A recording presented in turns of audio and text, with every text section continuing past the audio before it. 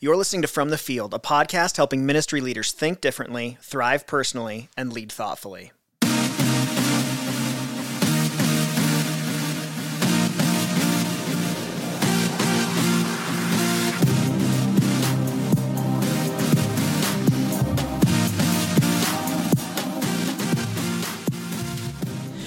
Welcome to From the Field. My name is Ryan Hughley. I'm lead pastor of Ridgeline Church in Salt Lake City, Utah, and the founder of Teleo, a care and formation ministry for pastors. My name's Tyler Dravitz. I'm the executive pastor at Ridgeline Church and also the president of MyXP, a ministry where we provide remote executive pastor support to churches around the country. So we're in a series talking about pastors and friendship. Yep. And how complicated that can be. But that it's worth it, worth pushing through the complication, right? So we started last week. So last week we were kind of building a case for what friendship is, why it's worth. Not okay. You were there. Remember, you were the second half of the conversation. Right. Oh yeah, it's been a long week. So now what we're doing is we're going to talk about each week. We'll talk about a different aspect that. Did you just yawn? What? Could you be less involved in this conversation? You forgot you were a part of last week's. You're bored out of your mind this week, and we just got started. So we're going to talk about a different aspect or complication every single week. So this week we're going to kick off. We're going to put some responsibility on pastors that sometimes pastors can be weird with people, right? You and I can be weird sometimes, but we know pastors that can be like... That's 50% true. Let's just say hella weird, okay? Oh, yeah. Like next level weird. All the way. Okay. So I thought on that before we jump into that. Okay. What is... what is the social environment that makes you feel the most awkward? Small groups. 100%.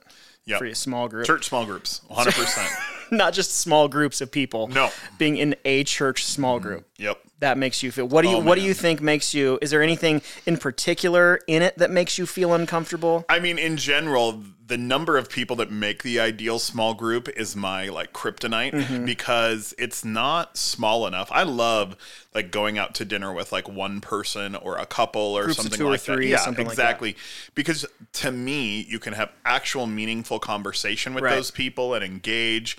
And so that group is far too large for that because there's always a next activity or now we're going to eat. Now we're going. And so you get interrupted and that kind of thing. So it's far too small for that. Or far too big for that, but far too small to hide as well. So you basically end up having most of the time be focused on sort of that small talk conversation, which anyone listening who knows the answer to this, I believe I have it should be not diagnosed morbid fear of small talk. So is that a thing? Maybe. I wonder. I don't know. Maybe Zach would know. Maybe Zach. Well, Zach, I believe, will listen. I think Zach is the one person who listens to this podcast, so he will probably text us and let us know. Yeah. Maybe we should just turn it into a phone call that we have once a week. Have you thought about that? It might be a lot less work. But regardless, I can't handle it. I mean, if you ever are around me or talking to me or anything, and I bring up either the movies you have seen or the weather, know that I am dying. Yeah. What I'm looking for is just you can excuse me from the conversation. Yeah. You can leave because that's the other thing. I also don't know really how to end those. It's real awkward because I just sometimes want to look at people and be like, well, I've said everything I can say to you. I'm going to walk away now.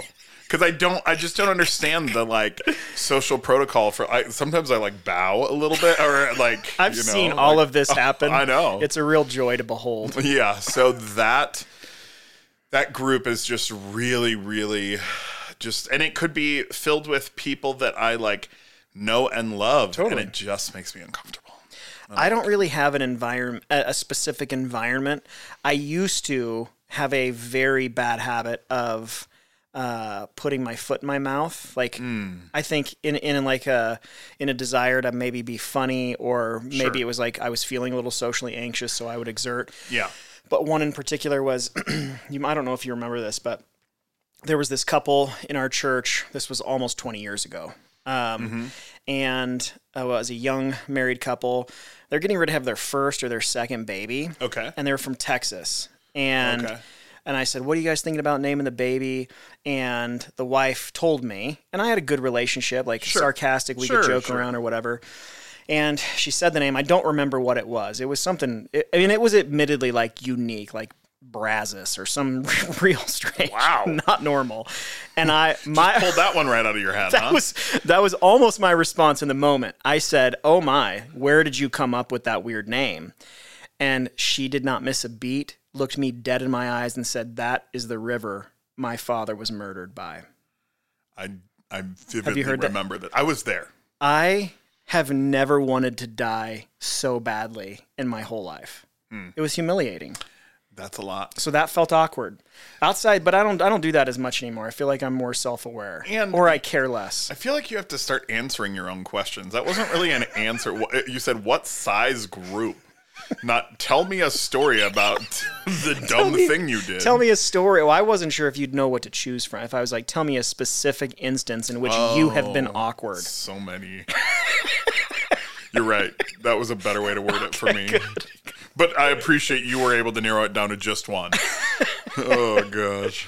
Well, all right. Anyway. So one problem with pastors and friendship is pastors can, and we're, like, I think there's a myriad of reasons why, but we're going to look at some specific ways in which we can structure our lives, that we can function in relationship with people as pastors that make it like, and we're the one being weird. Yeah, totally. We own the weirdness. Yeah. And so in addition to that, we'll try to provide a solution to each one of these as well. And again, our goal coming out of each of these conversations is not to like, box it up, put a bow on it. Now this isn't a problem anymore. Yeah, we're just trying to find inclusive. No, we're just trying You're to find not in Mexico. No, Ted Cruz was this week. Oh yeah. Yeah, while his state was like, what a fun and freezing. relevant little pithy comment I had there, and I didn't even know it. Yeah, that's because you never have any idea what's happening in the news. Oh, geez. Well, some of us have jobs. So this is mine. Yep, just that's fair. Coming up with this. Cool. All right, so some ways that pastors can be awkward, can be weird, can make relationship weird. We got a handful of things that we'll talk about. I think one obvious one, or it should be obvious, is that, there's a lot of talk about like the problem of pastors being on pedestals. Yeah. But I think one problem is when pastors either intentionally or unintentionally put themselves on a pedestal. Sure. Right? And so I think there's a bunch of ways in which this can happen. I don't really think I know too many pastors that's like, you remember that commercial when we were a kid that was like a drug commercial? Mm-hmm. And it was like, this is your brand on drugs. Yeah, but there was the other one that was like, everybody says they always want to be like an athlete or whatever when they grow up. No one ever says they want to be a druggie when they grow up. Right. And then it was like some guy being like tackled by the police. They were just always the most extreme commercials. Yeah, because he had a joint in his book. But I was terrified of drugs. Oh, yeah. So scared of drugs. Me too. So they worked. Yep. So I would say in the same way. The more you know. That's how they all ended. Did they? I don't remember the jingle. I just remember the words. I think that's the way your brain processed that jingle. Words? Okay, yeah, that could be. Anyway. I think similarly, though, I don't know too many pastors that set out to put themselves on a pedestal over their people. Sure. Right? So, yeah. I wouldn't say it's none. But yeah, not none, but I don't think I think that it is very easy for it to happen. Absolutely. Next week we'll talk about like the opposite of this, which is ways that people can be weird with pastors that make it difficult.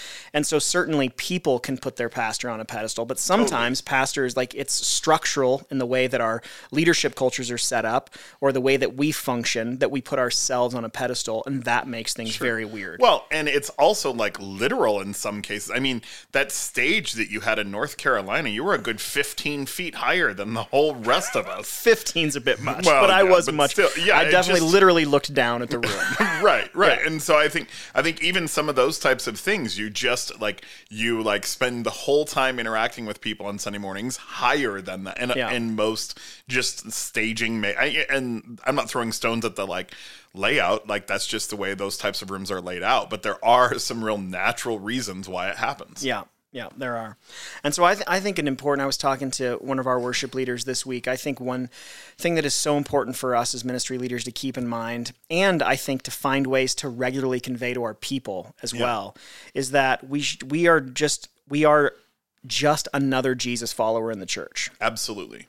And we're no different. The only thing that makes us distinct is the unique gift that we have. It's not our nature. We're not better Jesus followers. We're not better Christians. We're just followers of Jesus, disciples of Jesus, like everyone else, with a distinct gift, typically in areas of like preaching or teaching or administration, whatever it is that makes you vocational in it. Yeah. But I think the moment that you lose sight of, and that you are just another Jesus follower, you're like, your pedestal's being built. Yeah.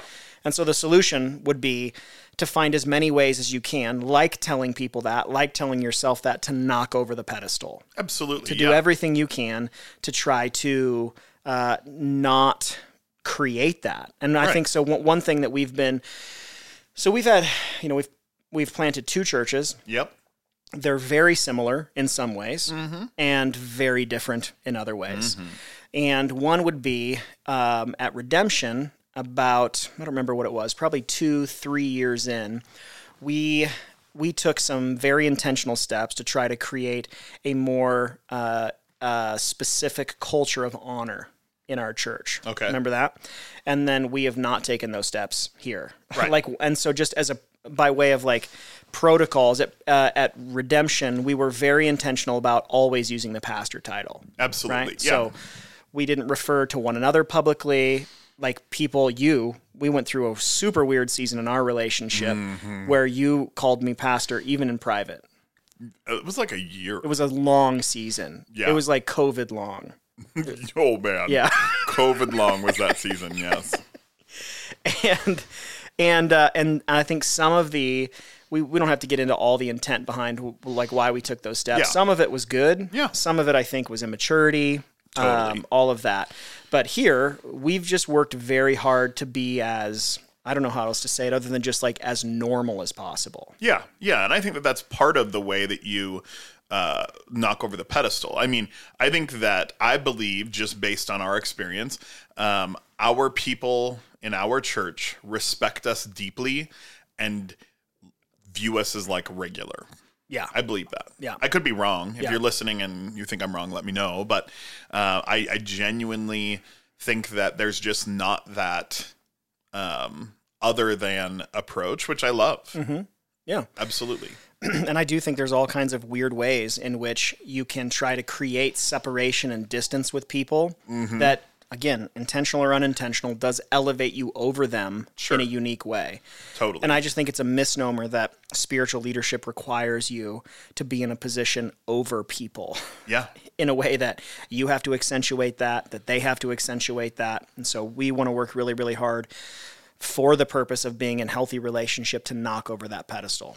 Absolutely. I think another way is that pastors can oftentimes over-convey external righteousness. I know you Oh, man. you do not like this. So talk about what, like, so over conveying external righteousness. What would be an example or two of like when we use that phrase? Yeah. What comes to mind when you hear that? I might have shared this on an episode already, but I literally had this person that I knew that I would like talk to and say, hey, so how was your day? And their response was, well, the devil tried to get me down, but the Holy Spirit got me through. Yeah. Which, that's not an answer to the question. I mean, I guess based on spiritual warfare against Christians at all times, that's always true. And the fact that the Holy Spirit is our comforter and guide and all of that, that's always true too. I didn't just ask you to recite true things. Right. But that's not the way people talk. No, and I think... just like full disclosure, it's a moment of vulnerability. I never buy it. Yeah. I wonder if there you have a high level of like skepticism. When someone does that, it always feels to you like you're full of crap. Right. Just like if you're at home with your children and they do something you've asked them not to over and over again, unless you like Bible verse them and I feel like there's going to be a moment where you're real and it's not that. And I don't mean to say there's going to be a moment where you're fleshly, because I do think that's why I say external righteousness, because I think it's this idea that if I project that my mind is constantly on the things of the Lord, is constantly, but yeah, so it just is, it's really challenging for me. And I think that there is probably nothing on our list that does a greater job of building, at least for me, this like total force field between me and someone else than when like that's the only thing they're willing to project, because I highly doubt it. And I could be wrong, and I might meet someone or know people who are genuine to their core. That's who they are 100% of the time.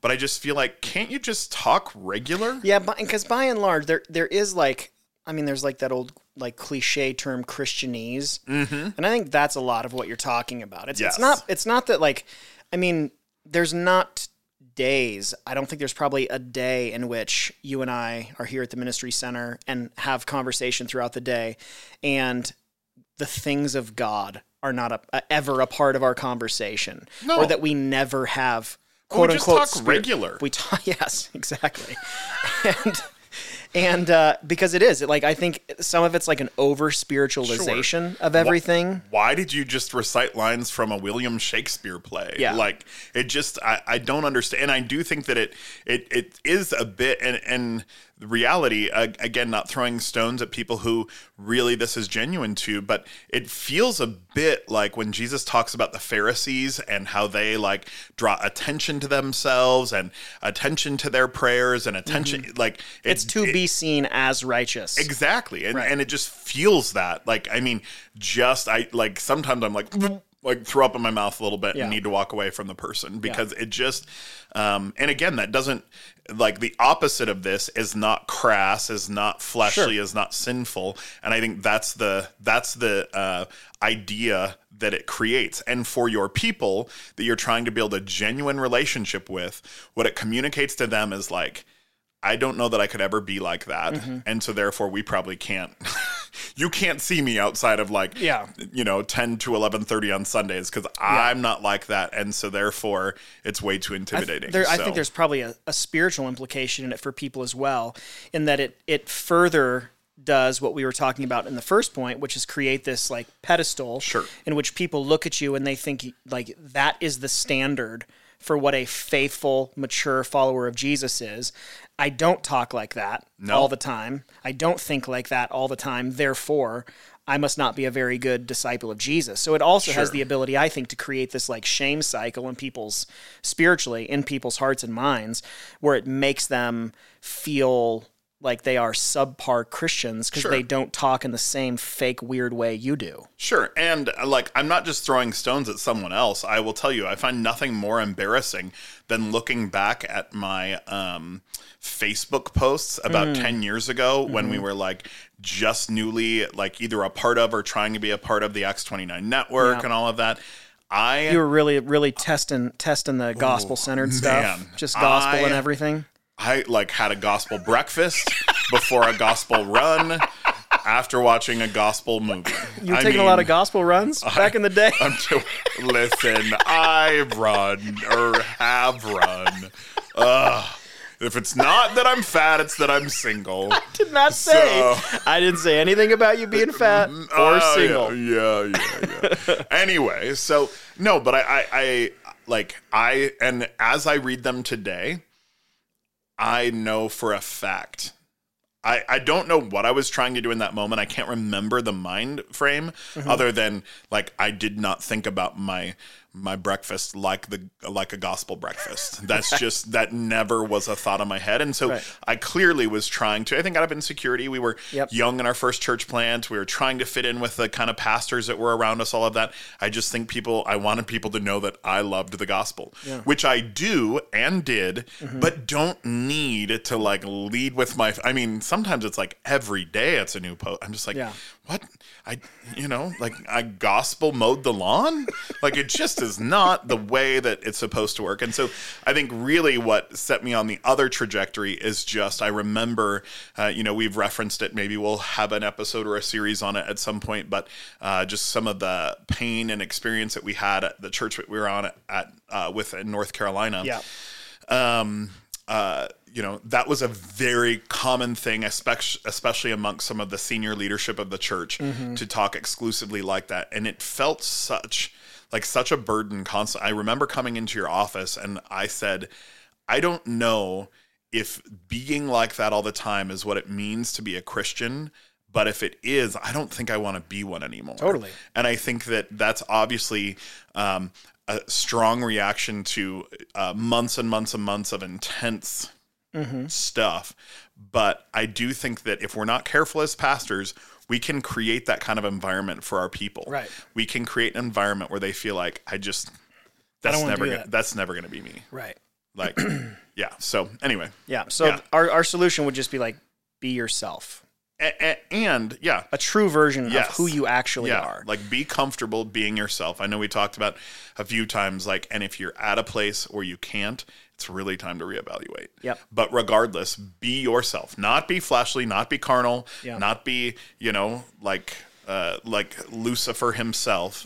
Be yourself. Be who God created you to be. That's good. I think another way in which pastors can be weird with people is that sometimes we can be unnecessarily guarded. And I think the key word in there is unnecessarily. We're both a very big proponents of, what would be the right way to say it? Appropriate disclosure. Appropriate disclosure with people. Like, it's not everyone should hear all of our business. Like, as a preacher, I want to be appropriately vulnerable, appropriately transparent, and the pulpit is not my personal confessional. Right. Like, where I should get up and lay all my sin in front of everyone constantly for all to see. But I wouldn't want anyone to do that. No one should do that. No. And so there is an appropriate way in which we can be guarded, but some are unnecessarily guarded. Like, they are guarded to a degree where no one can truly know them. Right. And they're just kind of always in this self-protection mode. And I think that, like we were talking yesterday, there's a lot of reasons why pastors can end up in that place. Totally. Like, for instance, maybe you had a mentor or a model displayed for you that said, like, this is how it should be. Totally. You should be super guarded. No one should know anything about you outside of, like, no personal illustrations. Trust people in your church. Totally. Yep, all of it. And when you get hammered with that, especially as a young ministry leader, you're like, all right, I guess this is what it is. And so you're super guarded, very isolated, and completely alone. Absolutely. And you had if that was the model that you were given, it was a bad model. Sure. And make no mistake, especially if you are maybe a younger pastor, maybe you're planting a church, maybe it's a younger church, something like that. I mean, there are countless studies available to the fact that what this generation, especially the generation, a couple younger than us, are just looking for authenticity. They are looking for people who are authentic. Like, gone are the days in which, like, the smoke and mirrors and lasers grow your church the biggest.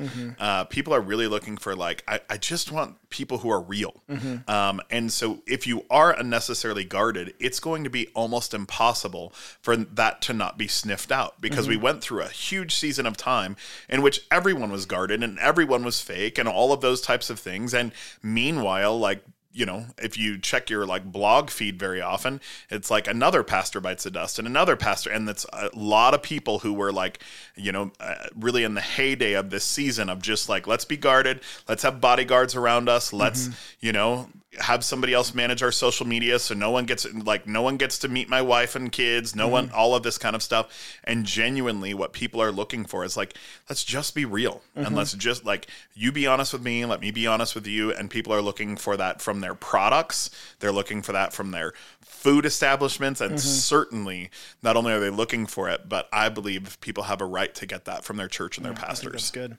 I think another reason that we can be really guarded, though, is because of past ministry hurts. Like, you might have been in a place where you were really genuinely wronged, sinned against, and wounded. Sure. And so it would be normal when you are attacked to put up your guard. Totally.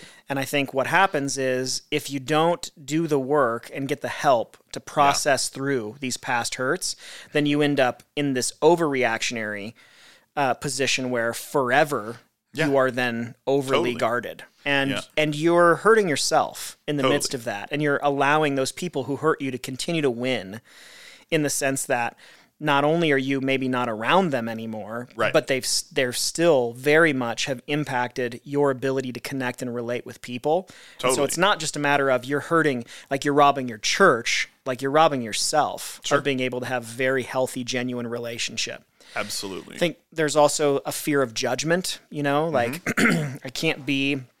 I shouldn't be open about anything personally because people will judge me in the midst of that. I think sometimes, in the darkest ways, that sometimes there's a protection of one's own hypocrisy, that Sure. that the things that you say publicly are different than the way that you live privately. And Or- so as a result, you guard that because you don't want people to see that. Sure. Or because we're just regular people, because we're just Christians as well, through your years and through your ministry and through your study, something that you felt very convicted about 7 years ago, you feel differently about. It's time to get up and make a correction in that. and even though most of those people won't be there, to even know it's 2021, your sermons are on the internet, all of that kind of stuff, to also go on record for saying, listen, I used to be really opposed to X, Y, or Z, or really had this stance, and I just based on the Holy Spirit's leading, my study, talking with mentors, all of those types of things, I feel this way about that now, and and just to own it. I think people love knowing we're all growing too. Right. I mean, and you're modeling a really important part of discipleship in the midst of that. Sure. Which is progressive sanctification. Right. Ongoing, do we really want people to think that there is a point in which you perfectly understand every text? That's insanity. Yeah. We want to always be Totally. growing and Yeah. learning, and it is inevitable. Again, not with fundamental doctrinal things about who Jesus is, Nope.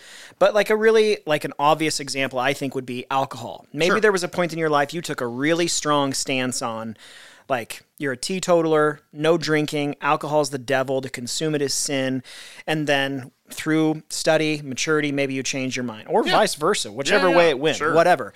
Then get up and teach people through your, let them see that. Sure. And I think that's really healthy for people to see. don't drive 2 counties away to buy a bottle of wine for your steak dinner that night. Yeah. Just I think that's so weird. Yeah.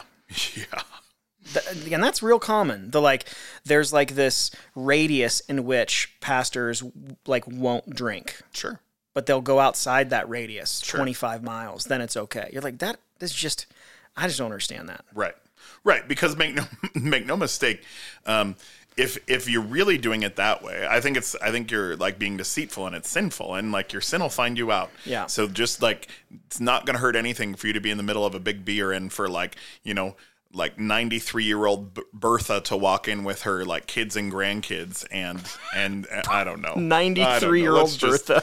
Move along, can we? Next point. All right. Oh, it's me. Great. Yeah, but the solution would be then learn need to a practice. Yeah, learn to practice appropriate disclosure. Yeah, absolutely, and I think you're going to practice it at various levels with various people, but force yourself to do it. Yeah, and just be honest with people around you, because that even if you're not totally vulnerable or totally disclosed to everyone, like we said, it's appropriate as you are with different levels and different people, that gets out, it just becomes aware that our pastor's honest, and people appreciate that. Absolutely. All right, so let's see. I think another thing is a lot of pastors are very self-isolated. I think it's something they might choose. It's something based on their wiring. I think I know a whole lot of pastors that are introverts, and as a group of people who spend most of their time interacting with people. And I think the best way I think about introverts is, as you're with groups of people, does that fill your bucket or drain your bucket? Yeah. And so I'm a deep introvert. I think that kind of time with people, even if it's one-on-one or things like that, it's not drain your bucket or fill your bucket. It's not about whether or not you enjoy it. It's just it's what it requires of you to participate. Right. And I think that as a result, for a lot of people, it just might be easier to for me, a lot of times it's easier to go home and watch Netflix. Yeah. I just like it. Yeah. And I think especially if you're like a preaching, teaching pastor and you're introverted and you like to study, it's just a lot easier to live in your study. Right. And I think that's one of the reasons that some pastors, even of church plants, like small churches, they're not quote unquote teaching pastors specifically, but why they will spend 20 or 30 hours prepping a message. It's because it's more comfortable to do that than it is to be spending time with people. Totally. And I think that needs to be broken up. So I think the obvious solution to being self-isolated is just get out of your study. Yeah, absolutely. Actually spend time, have lunches with people. Sure. Even if it's just a few times a week. Right. But be intentional about breaking out of that and getting into the lives of other people. And just kind of as a word of advice as you do that. So for me, I know that I like always vacillate between like either like nothing at all or like I'll like book like 2 things per night for like multiple weeks. What I know is like for my sanity, for my mental and emotional health, I am a like 2 night per week like commitment, you know, whether it be dinner with someone from church, having someone over to my house, something like that. I've got 2 nights a week that works out for me. Otherwise it is just but so then I need to like work on that. And even there are regular times when you will remind me that I need check your night meetings through me. For sure. Because I feel like, well, that person needs meat and that person needs meat. But by the 4th or 5th one, they're not getting the best version of me anyway. If they are looking for some sort of counsel or investment or something like that, if it's not just like hang time, it can really wear on you. And so again, we're not talking about forcing you outside of your comfort zone completely, right? But to like find your good kind of boundary lines and stay within those. Yeah. And then I don't get the best version of you, and you come on the podcast and you're mean. Yeah. And yawn. And you yawn. That's right. All right. Last one for today that I think can make pastors awkward, uncomfortable, weird in friendship is that I think that there is an alarming number of us that are not emotionally healthy. Yeah. And that sounds like a very direct and potentially derogatory thing to label pastors with. And so I say that as someone who has been on a significant emotional health journey for a year and a half. And I think the thing that concerns me is how many pastors are in a position that I was in, where I believed, I'm going to talk about this in my message on Sunday, I really believed I was so emotionally healthy because I equated emotional health with mental resilience. I think I've talked about that before. Yeah. And so because I didn't fall apart and I didn't cry and I didn't feel emotions, I thought like, well, what did you think of me for all of this time? You've asked that before. I mean, I thought you were probably a big, just pansy mess. Okay. That's cool. Good to know. And so as I started to press into some of those things, I just started to see like, oh, wow, I've got these whole areas, these huge blind spots in my life that I just was not healthy. And so I think that's the thing that concerns me the most, is how many pastors might actually believe they are emotionally healthy. Sure. And they are in fact not. Sure. And then are also probably guilty. And this is the fact that you brought you up is a great example, because then I think you become the standard of comparison. And so you look at everybody else and you think, because I'm not like that person, and that person might be a much more emotionally healthy person than you are, but your whole definition and standard is wrong. Right. And so I think it's very, very important from a solution standpoint that more pastors make emotional health a priority. Totally. I've been super open about the fact that I've been in therapy for the last year and a half. I go every single week.